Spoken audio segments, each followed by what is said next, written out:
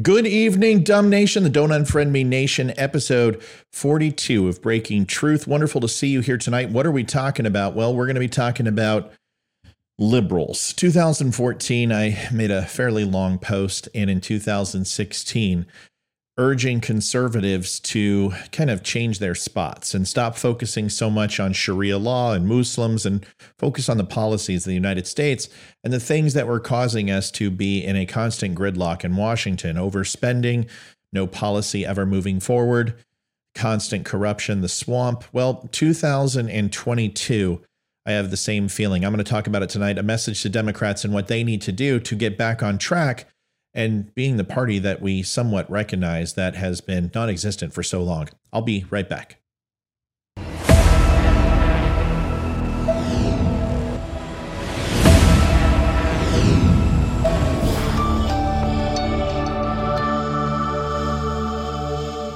Thanks for watching Breaking Truth, and please don't forget to subscribe, like, share, and follow.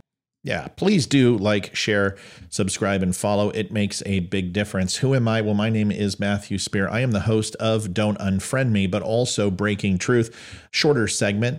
It used to be the Don't Unfriend Me show. We do that live all the time, but the Breaking Truth segments are just little snippets to kind of give you what's going on in the world. Appreciate you stopping by tonight. Let's get into it. Democrats ask why millions of Americans repudiated their party in favor of what they call a repugnant and divisive Donald Trump. Russia, Russia, Russia. Could the answer be that an equally divisive Democratic Party is the answer? The Democratic Party would do well to listen, not just to me, but to most middle America. The far right wing requires eradication. I agree with that. And progressive reform requires broad support at times that the Democrats desperately need. But the path to that end is not through the left's short-sighted alienation of moderate and conservative voters. No matter if you agree with their platform or not, you can get more with some sugar than you can with vinegar. Let's not forget just a few things. Donald Trump used to be the left's poster boy of respect and success. They went to his lavish parties. He donated to their party platform. He took photos with the stars. And every major rapper in the industry sang his praises. Donald Trump was the last scion until he wasn't. And the moment he went against the talking points and the party platform, he was ostracized and cast aside. Don't you remember all the late night comedians begging him to run and how they thought it would split the vote of the Republicans and give Hillary Clinton a better chance to win?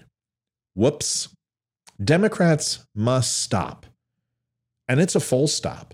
It's not some things that the Democratic Party is doing because it's overtaking everything. I was just talking with my children and they were given options that you either tell the truth, you go ahead and tell the truth but exaggerate, or you lie. And I think B is not an option at all. You're either telling the truth or you lie. And the same holds true for the Democrats. You're either being vitriolic and abhorrent with your language or you're not. Democrats have to stop claiming the moral imperative and historically one side defining good for its own purposes and assigning evil to the opposition has led to social violence. The inflexible right makes might of Dems minimizes opportunities for compromise. They've got to stop ignoring the Constitution. When Trump won, leftists rampaged the streets, randomly destroying innocent citizens' property. Democrats began impeachment immediately, 3 hours after he was inaugurated. They touted eliminating the Electoral College and packing the Supreme Court and Senate, making Washington, D.C. a state. If leftists resort to violence whenever unhappy with the electoral results, and if the Democratic Party alters time-worn American institutions to guarantee its own political supremacy, citizens who respect peace and democracy will resist. No matter how many January 6 you have, it's kind of like going ahead and saying, well, I went ahead and chopped off my arm and legs and the nose despite my face, but I do have this little blemish on my back.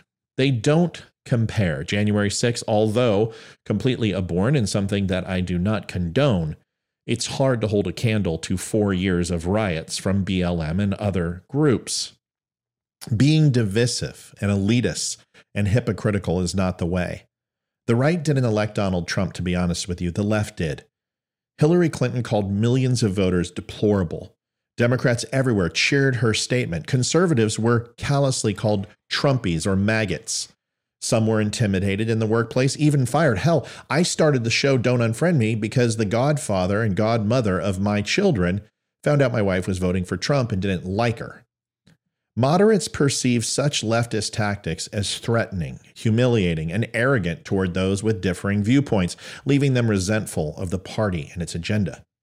Being partisan in the press is another huge issue. Did CNN dedicate the same coverage to the Obama administration or Biden's administration, the treatment of families at the Mexican border, that it did to the